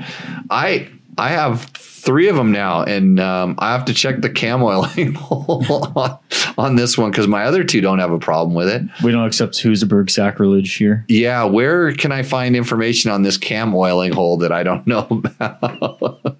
So, it's just a little bit louder. I'm going to check the valves and stuff just to make sure, and it does have a different cam in it. So it has different cam in it, and it has the higher compression piston. And I did the thing where it was running and I put my ear up to the screwdriver and lifting it around, and nothing stood out as being a bad noise. It's just noisier than my other ones. So, and I have a good ear for this. So, so Andy BJ says, good job on the power valve seals. I'm thinking that much pressure buildup, it's a combustion pressure entering the trans. Thank you. Wow. Somebody thanks you. That's good. It's a compliment. Yeah. Cool. There's another question that got buried. Okay. I want to bring up. Logan, grab the Ustorendo So board. this is also, hold on. So Kirk actually had an earlier question. This is the one that got buried. Could you talk about shocks with high speed and low speed adjusters and explain the 2 adjustments? I understand low speed adjuster is jumping and high speed is whoops, ? Oh boy. Let's oversimplify something. So, yes, I can explain it, and I can probably make it more complicated as well. So essentially when they talk about speed, high speed and low speed, they're referring to shock shaft speeds. Okay. So when the shaft is moving at a high rate of speed, or the shaft is moving at a low rate of speed, that's when those particular adjusters will do what we'll call most of their damping. They do damping all the time. They're always working, but there's blow offs on them, and there's just times when there's so much oil flowing that they essentially they reach their limit of what they can do. So I'm not a suspension tuner or an artist, and both of those are the same thing, but I kind of understand how it works, mostly on the feel side of things. So I would look at the low speed adjuster. And if we're talking about, and he has Husaberg, so I'm just going to kind of expect he's talking about Husabergs or KTM type things. The low speed adjuster on most shocks that I've ridden act as low speed adjusters. In other words, it's kind of like the slower movement or the initial movement of the shock. And once it's kind of down into the stroke, they don't seem to do a whole lot anymore. So I always say it's the slower movements, or how much it moves, whenever it starts moving in one direction or the other, and then a lot of the initial. That's the low speed. The high speed is again these higher shaft speeds, and I can see where somebody could say that it would do something in the hoops, because those would be higher shaft speed stuff. But I find it works more as when everything else is set up properly, and when it's set up properly, I use it as a functioning ride height adjustment. So what that means is, how you set your sag to adjust ride height? Well, if I want the bike to ride, while I'm riding, to ride a little higher in the rear, I add a little bit of high speed compression. So if, let's say I wanted to have what I felt like was maybe 5 millimeters more ride height, I would add, and depending on the bike, and on my Husaberg, it would be a little bit more than 1/8 of a turn to get that. The same thing's true in the other direction. If I wanted to functionally ride a little bit lower, like if I'm coming into the turns and I feel like it's a little unstable and I want the back end to squat down a little bit more, I'll take out that 1/8 of a turn or a little bit more. And it's 1/8 to 1/4 turn seems to be the range. So you basically have a half a turn at the maximum. You have a half a turn of range that you can use on a high speed compression that will affect the ride height. And when you do that, it does make the shock overall a little bit stiffer, but you don't really feel it until you hit something kind of hard or quick, like a curb essentially. and if you're really trying to get overall stiffness out of it, it seems like you have to go kind of at least a quarter turn, more like a half turn, to actually feel some kind of stiffness. Like if you were going through the hoops and you wanted the bike to hold itself up a little bit, this works. And how much you want it to work would depend on how much with the high speed. And then the low speed is more for ground feel, if that makes sense. So hopefully, Kirk, I've answered that question. So Mitchell Rainford says, I have a 2015 KX 250F that doesn't run without the choke on. Any tips on what to check first? okay, you know this answer, Logan. What goes wrong? It's a carbureted bike. Fuel injected. Oh, it's fuel injected? The 2015 KX250F. I think they're carbureted. I looked it up. It's fuel injected. When did they switch? I thought it was fuel injected, and I think he actually said right here. Yeah, he said. Oh, it's fuel injected. Okay. Yeah. So actually, when I looked it up, it says it has a dual injection system, like a dual fuel injected system. Yes. Okay. So they already had that back then. Wow. Getting old. It's been a long time. Yeah. 6 years? No. Yeah, that's more than that. 8. Yeah. 7, 8 years old. I didn't. But could there be a clogged So injector? only runs with the choke on. I would guess that you're gonna find you have fuel filter, plugged injector, low fuel pressure, something along these lines, or your adjustment of your idle is so far, because I think on that one I don't know, I don't remember, because I never had to ever actually play with them. If the idle adjust is kind of done through the choke on a lot of the fuel injection systems, the idle adjust is done. It's an air bleed. The choke is essentially an air bleed, and so maybe that thing is so far out of adjustment that you have to do that. So I would go in there, check the manual. The manual will tell you like how many clicks or detents or whatever it is that kind of give you a range of where it should be, and play with it. See if you can pop it back in and adjust it and get it to where it needs to be. Or there could be some, could be some obstruction. Did you get a bunch of dirt in there, and then dirt maybe plugging part of one of the orifices, stuff like this? There's a lot of stuff it could be, but I bet you're going to find out it's something pretty simple. And Kirk says his KTM 690 Rally has the high-low speed. Thanks for the explanation. So let's see. Yeah, so George also thought it was a carburetor, because that's what I was going to ask. What if it's a carburetor? Why do you have the choke on? It needs more air. No, I mean on a carburetor one, it's more fuel, but it's because the pilot jet's plugged, which is super common these days. Mm-hmm. Pilot jet's always plugged. Vacuum leak. Where wouldn't a vacuum leak cause it to? So you'd be getting. So yeah. I'm thinking about it. I mean, it could definitely be a vacuum leak. Somehow like the intake manifold could be cracked, or the intake manifold gasket is funky. That's a possibility too, but I don't know. We'll see how that. Anyways, let us know when you get it back, Mitchell. Give us a rundown on what you find, and if any of that stuff helped. Taco Moto Co. makes a really nice inline fuel pressure checker. So if you are in the need for some of these tools sometimes, and you want to have a cool set of tools, I have one. I use it all the time. When something starts going wrong, it's spark or fuel, and then that's the first thing I go. That's my first go-to, is check the fuel pressure. So. Are you positive you're using the choke correctly? This is also a good one. You never rule out the obvious. I know the KTM one operates opposite. It does operate opposite? I'm not sure what he means by that. Yeah. All the KTMs that we you pull them out, you pop them out, you pull them out. Yeah, I'm not sure what he means. I don't know which. So they used to have hot start buttons that you pushed in, but who knows? So there was one quick question. It was Here we go. Lucas Stanos. How often do you actually check? You want to the spell that valves? for me? I'm really curious about the Stanois. stenois. Stanois. Is that right, Logan? No clue. That sounds more correct than what I said. So anyway, how often do you actually check the valves on the 570s?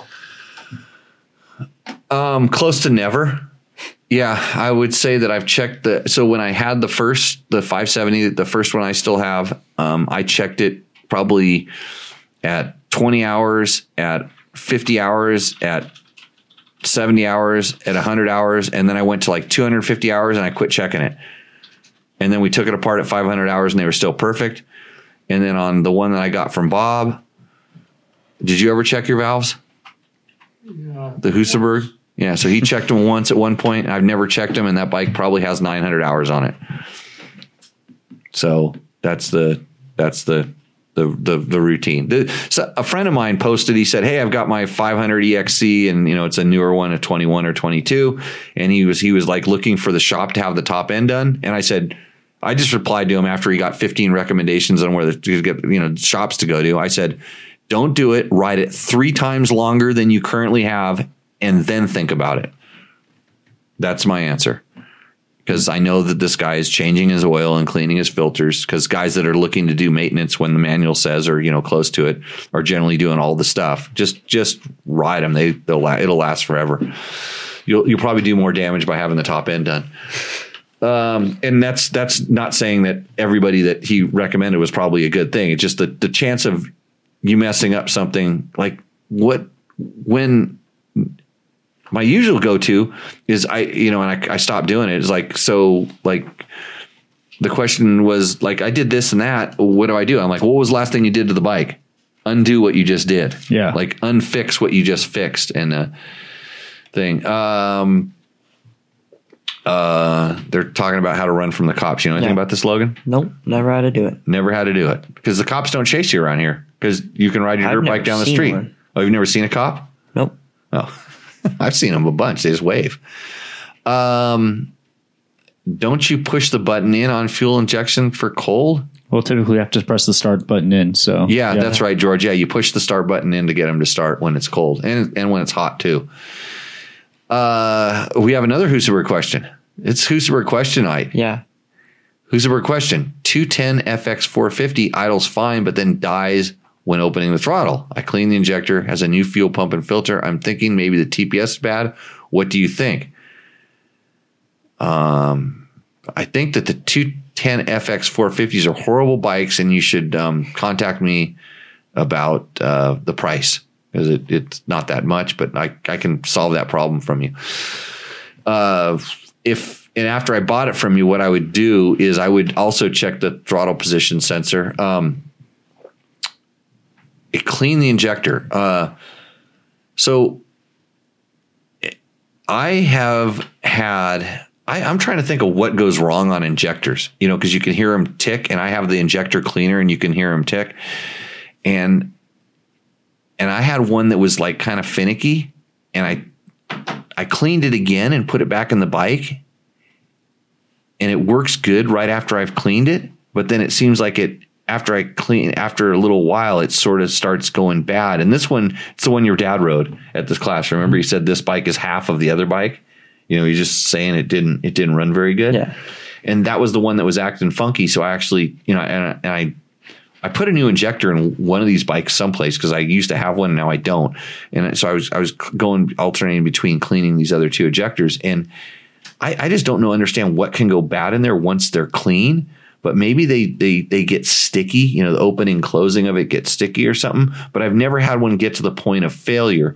The injectors, when they plug, you start feeling generally a loss in power at the upper end. They get kind of lean, and then they progressively get worse till they start popping and sputtering, and then they get to that point where they just idle and they won't really run.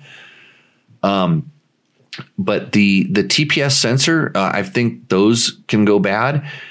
Sometimes, if I mark them and then I'll loosen them up and move it around, and there's tools that they make where you can check the voltage that you get out of them. But just loosening it up on the bike and moving it while the bike runs and see if that changes something. That might give you an idea whether it might just be an adjustment or maybe the TPS has gone completely bad.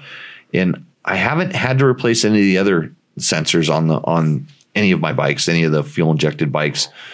So yeah, I don't know. Yeah. Oh, I see what George is talking about. He's talking about the yellow and black knob, or the yellow knob and the idle adjust knob. So they no longer have the pull choke; they have the push button one. Mm-hmm. He's right. It's strange. Too many different years of bikes around here. Everything I've been riding lately, I've had to pull the choke on. Yeah. So, yeah. So there's something on. This is why I write this stuff down. There's something on Dirt Bike Test where you can search KTM throttle adjustment. I think we put this link up in the show all the time. Yeah. So that might help. For normal temperatures, you should never need it. By pressing it upwards towards the throttle body, it clicks in and sets the throttle body's butterfly valve slightly open to achieve a higher idle. It says October 5th, 2015. Maybe that's when he cut and pasted it straight out. He cut and pasted it straight out of the thing. Yeah. Okay. So, anything else? I think it's time for Roosterendo. Okay. Todd Kelly has a quick question. I mounted my directional dual sport Kenda tire backwards. Oops. I ran it anyway and didn't notice a difference. Was it front or rear? I am not a princess and the P like you, and I'm not pushing the tire enough to know it's different. Is there really resistance built in the knobs on a dual sport DOT tire? Front or rear? If it was the rear, it's harder to notice the difference. If it's the front and you didn't notice it, you don't have much feel, and you are a princess. That's all I can say. Okay, Logan, what are we going to do here? So this is Roosterendo. Why don't you explain what Roosterendo is? It's where we rate your bikes. The higher they come up here, they roost, or lower, it's endoing. What would make a bike roost, just for instance? Whatever appeals to you, mostly. What appeals to me? If you're having a good day. Okay. So I bought a Husaberg today, so I should be having a good day. This could be a good day? Yeah. You were think? smiling in the picture I got, so. I was trying to cover up the pivot pegs that it came with, which I took off the motorcycle and I gave back to the owner. Okay. Yeah. Yeah, I didn't even bring that up. Yeah. I'm glad you did. That's why my foot's in an awkward position, because I didn't want anybody to see me sitting on a bike with pivot pegs. I took them right off. Right. I rode it down the street once and I took them off. So the way this works is you send us a picture of your bike. You tell us the year, make, and model. Hopefully you want to roost. That's the best thing to do. Don't tell us anything about what it is. So we have to start guessing. And then we examine what you've done to your particular motorcycle and maybe, the quality of your photo, things like this. And depending on Logan's mood, we decide whether we like it or not. You're feeling sick, so all these things are going to roost, right? I think I've only voted on one bike. To roost or endo? Like your voice has only been heard one time. No, like, yeah, out of all these bikes, you only have one definitive decision, or one that you overruled me on. Even Eli Tomac has more than that. Yeah. No, I made you read it, and then you made me. Oh, okay. Vote on it. So you're okay. Go ahead. I'll give you my recommendation, and then you get to decide. I would like to know SS is giving some solid advice in the chat. Double front disc guards will give you the win. I'm getting over the whole front disc guards. I'm gonna give you that box to give back to Taco Mike. There's some stuff in there that I don't necessarily need. Okay. Bubba Watson. 2022 500 EXC FF slip-on and Power Commander field tuner and some cosmetic stuff. Did you mention the FMF? Yeah, he did mention that. Okay. Some cosmetic stuff. The cosmetic stuff would be there is a disc guard on this, but it looks like the plastic kind. So I'm okay with that. I see some blingy things like a disc guard. I'm thinking I think that looks like a nice bike. Well, Logan, what do you think? You're in charge. You get to decide. I'm giving you the authority. Remember, this is a talking show where we talk. So express your feelings in a verbal manner, young man. PDS and then a little protection stuff. So, pretty good. Okay, pretty good. We don't have any tacks. I'll give you one. Don't poke yourself with it. There we go. What's the next one? Give it to me. I'll handle this end of the thing here. What's the name?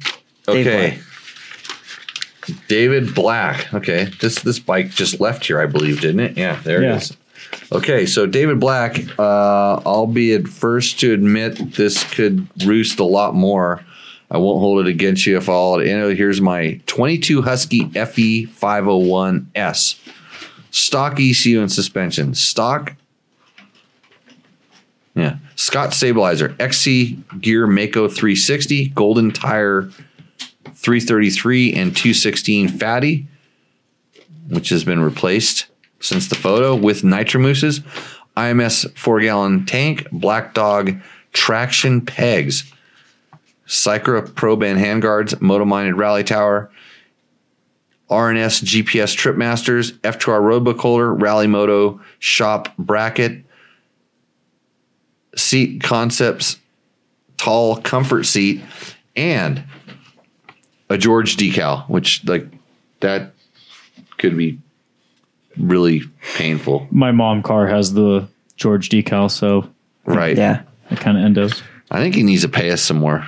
I think he's just He is actually. I'm going to be teaching his girlfriend. George's girlfriend. No, I thought we were talking about Dave still. Paying us more. Okay, you're going to be teaching his girlfriend. Oh no, he wants to. Dave. You're right about the sticker though. Yeah. George. The sticker's kind of The sticker deal's running up. Yeah, it's running out. Logan, what do you think? Is that tire super bald, or is that just the way they came? I think it's the way the light's hitting it. Wow, that looks like it does look super bald, doesn't it? If you look more towards the bottom, though, you can see the shadows on the middle knobbies. I think it's just the way the light's hitting it. No, that's something wrong with that. That's really bald. I bet you. I'll bet you it. I would think that maybe that all the knobs came unstuck from the tire. Is the 333 a soft tire? Because that happens on those things. They come unglued, but yeah, it looks a little bit thing. Where does that go? Logan, here's a pen. I'll tell you something I know about that bike. It has it still has the screen at the end of the muffler. Where is that? Is that past halfway? Just slightly. Just slightly endo. You're saying slight endo? Like 1% endo. 1% endo. Well, that's pretty waffly, but yeah, okay.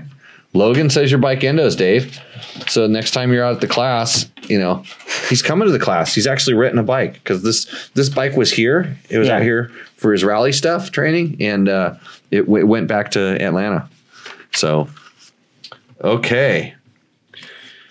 Next bike up is Jeff Hammond.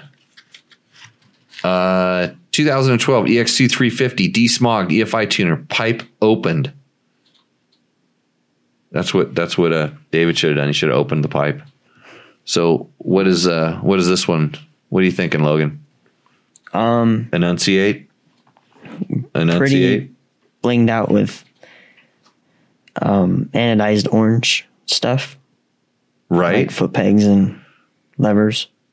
Are those the extended foot pegs, or like the adventure foot pegs? Or are they just beefier ones? I think they're just beefier. I think they're just beefier too, actually. They're not long enough. They don't seem longer. I don't know. I can't really tell. They look like in between. They almost. look almost like adventure pegs, like the Fastway. He doesn't say what they are, so we don't know. So we just have to guess. Mm-hmm. Right. Where's that? It's a green. It's green there. That's a weird color for us out here. Yeah. Yeah. Can you throw us up on the screen? Can we get that over here so we can see? Like we can get a copy of that. That's good. Yeah. What year is this again? 2012. That thing's pretty shiny for that long. Yeah, that frame is really clean. I got a couple of those. Front tire's out of focus too. That whole kind of left side is. It looks like the camera was smudged over here. Oh yeah, he needs to work on his camera. You know, somebody's going to get $100 gift certificate from Takamoto based on your impressions. Yeah. You know what? You know what you got to do, Logan. You got to figure out, like, you got to come up with some stupid rule. This is what I would do if I were you. I would come up with some stupid rule where if we don't like any of the bikes, that you get to keep the money. That's what I would do. Where is this going now? The Logan College Fund. Yeah. So 51 or is it 47? 51. So it's right over the top of Dave's bike. I think this thing needs to be ridden more. Yeah. That's plain and simple. That's it. What was it? Was it EXC? It was it 500 EXC, 350 EXC, and it had did it have a headlight or a number plate? Number plate. It's got a number plate on it. Or AC. Okay. Still number plate and still had the turn signals on the back. It's sliding down the scale. Did you want it to go there? Yeah. That's good enough. Okay, you're in charge. Yeah. All right, what's Here, the next let's one? keep this thing interesting, Logan. Let's make it rip. Evans. Matthew Evans has a 21 FE350 desmogged Lucky Carbon. Baja Designs XL80 headlight. I approve of those. Dirt Trick sprocket. They're not as good as the DDC ones. DID X-Ring. Guts cover. Bulletproof Designs radiator and rear disc guards. Those are good. Next is an ECU and slip-on, hopefully. Just graduated college, so got to save up a little bit for the big ticket items. It's the kind of thing where $100 could go a little ways. Are we gonna see? Do I get to see this over here? Oh, yeah. Here, Yeah. Pull it up over here. Yeah, I like to see it too. Is this light on right now? No, No, it's just the it's- reflection. But did he mention the front discard? No. No, that's the Cherubi's plastic one. That's Yeah, okay. but this one's fine. It's the big giant. You know what? I kid you not. Is at some point we had a Yamaha test bike, and we put one of those the disc guards on. And this is in the more recent future, you know. And I was crawling around up in the upstairs, and I was going through some stuff, and I saw that thing. Yeah. It has a giant freaking dent in it. Like Oh, I no. keep telling people to send me a picture of one. You found your own? I dent. found my own with a big giant dent in it. Is this one that possibly made a trip to King of the Motos? Oh yeah, Okay. yeah, probably. Was that water pump cover there too? the Yamaha? Oh, the one that what's his name up here smashed into it? No, he punched a hole in the radiator. Yeah, no, I'm thinking of like an old I think it was a WR250, and you had to put JB weld. I didn't know. I would have thrown that way if I replaced it. So where's this bike at, Logan? What are you thinking? Just over the middle. Just over. Yeah, right about that. Yeah. Is this you're going to be your go-to? You're just going to this. Well, we need more in the middle. Yeah. We need more in You the got middle. more in the very drastic Yeah. moves. It's The middle's pretty barren kinda compared thin. to like we got some good ones on the endo, a lot of ones on the roost. We need more in the middle. No, so Logan's just doing the job. So if you're lucky enough to submit this week, you're just going to get put in the middle for no other reason than we need it on the middle. So what did you? So it's just there's nothing substantial about this bike that makes it stand out from just being mediocre. There's Matthew, I like the story. I like the fact that he graduated from college. That's good. Yeah. I like the name, the fact that his name is Matthew and he just graduated from Oh college. yeah, well, there's another thing. Yeah, it's another reason to be very mediocre and in the middle. Yep. I wonder if he drives a mom car. So yeah. good on you for doing A that. lot of There's fond memories in the mom car. stuff falling away. Mike Schoss. Yeah. Schoss. It's a 2021 KTM 300 XCW TPI. It has full wrap handguards from Enduro Engineering, radiator braces from Enduro Engineering, Moto ES skid plate and pipe guard, tubeless, a front tugger strap made from an old toe strap. So it's not a tugger strap. It's an old tow strap that you've turned into a grab handle, because a tugger strap is an actual item that I can get you a discount code on if you send me an email. Sick Ass Racing keyboard keyed ignition, a TPS sensor protector, metal fuel elbow. Would that be a 90-degree one for better flow? Idle screw mod from Nice CNC. For winter riding, I'm running a pair of AT81s with cold cutter studs in them.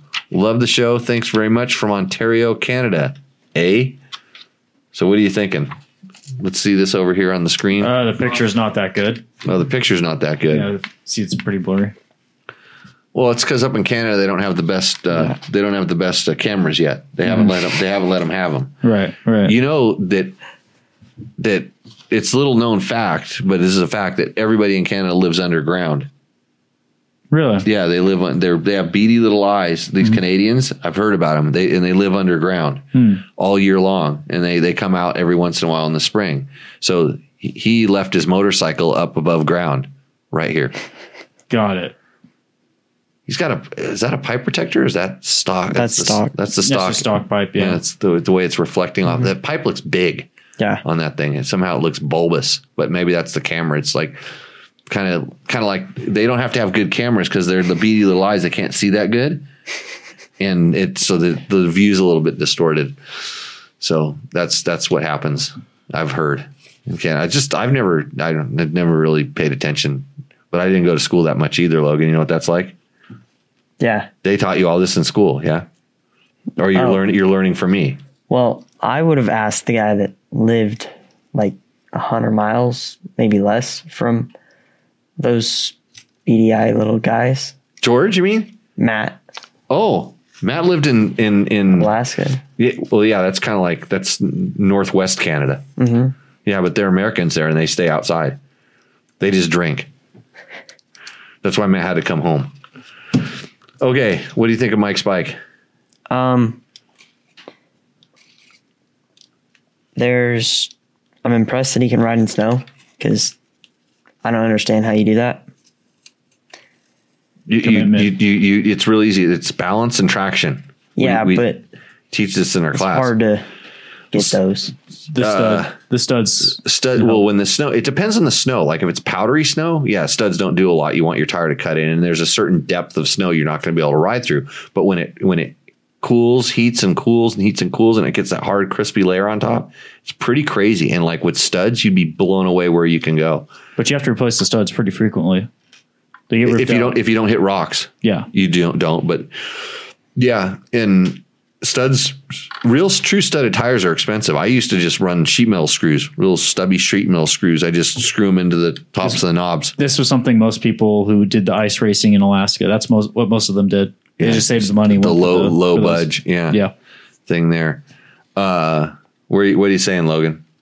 Really centered. It's really right down the middle. I'm kind of surprised at your crazy idea to put it in the middle. It's got a little weirdness with the ECUs. I like the fact that he's willing to challenge the elements and come out from above ground and go riding.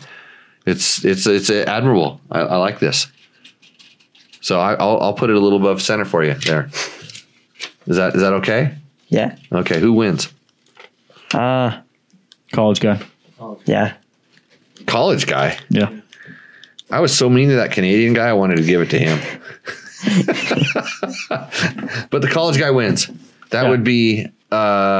Hey, and don't think you can just give us tack a little line at the end. Just graduated college, so got to save up a little money for the big ticket. I don't think that little begging. Matthew Evans. Yeah, Matthew Evans is the winner. Oh, you won the picked $100. Yeah, get in touch with us. And if the Canadian guy, I wonder.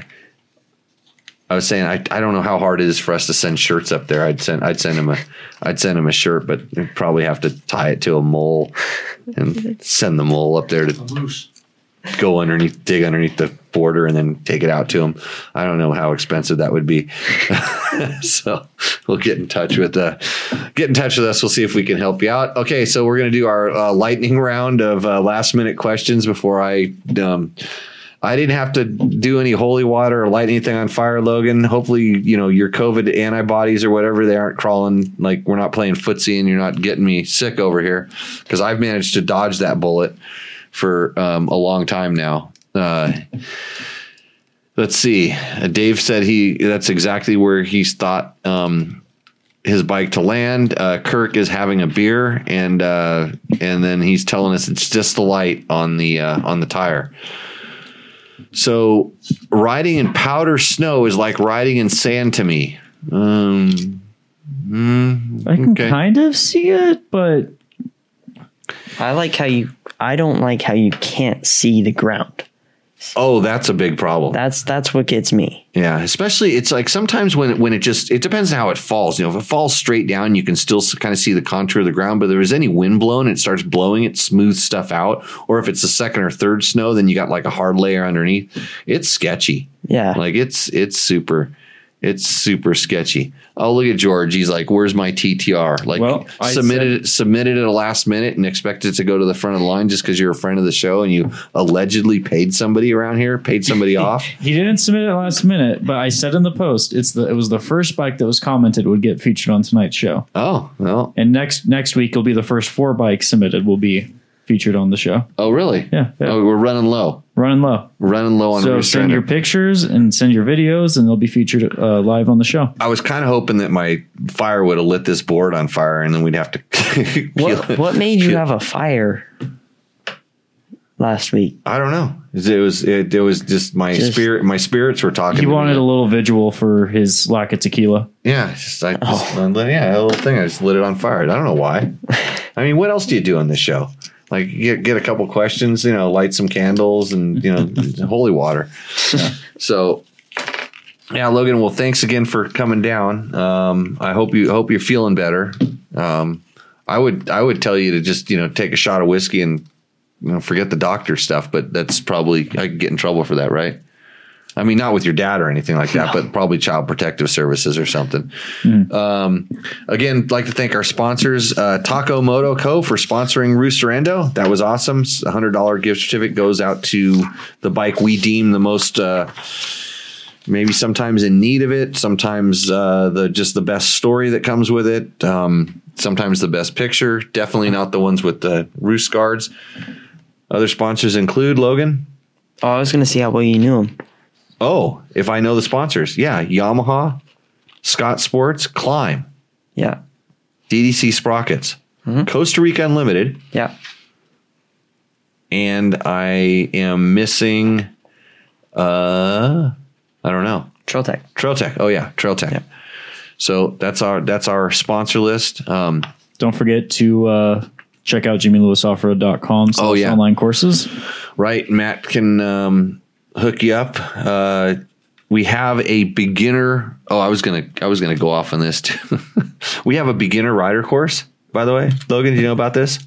I found that out today. You're featured on it. You're one of the beginner riders that we used in some of our videos. Better Rider podcast. Yeah, you're on the Better Rider podcast. Which subscribe to that on Apple Podcasts, Google Podcasts, Spotify, or YouTube. Yeah, I actually act professional on that one. Yeah, and but. The beginner rider, it's amazing because it's actually for beginner riders, not someone who's been riding for 15 years on the street. Like, it's not beginner dirt bike rider techniques because it's beginner rider techniques. So we actually had somebody watch all of our videos and then ask for a refund because they said it was too beginner for him. So I don't know how we could better describe it. It does say it's designed for people who've never touched a motorcycle. Right. Yeah, never touched a motorcycle. It's a real beginner rider series. So if you know somebody who you would like to teach and still maintain a relationship with, it's the best $40 you'll ever spend for that person.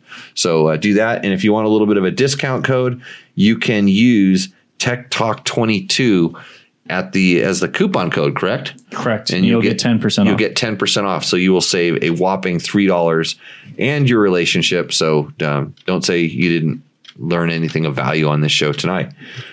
Learn to ride. Bob, thanks for coming back. We thought you were dead too. We thought Logan gave you the COVID.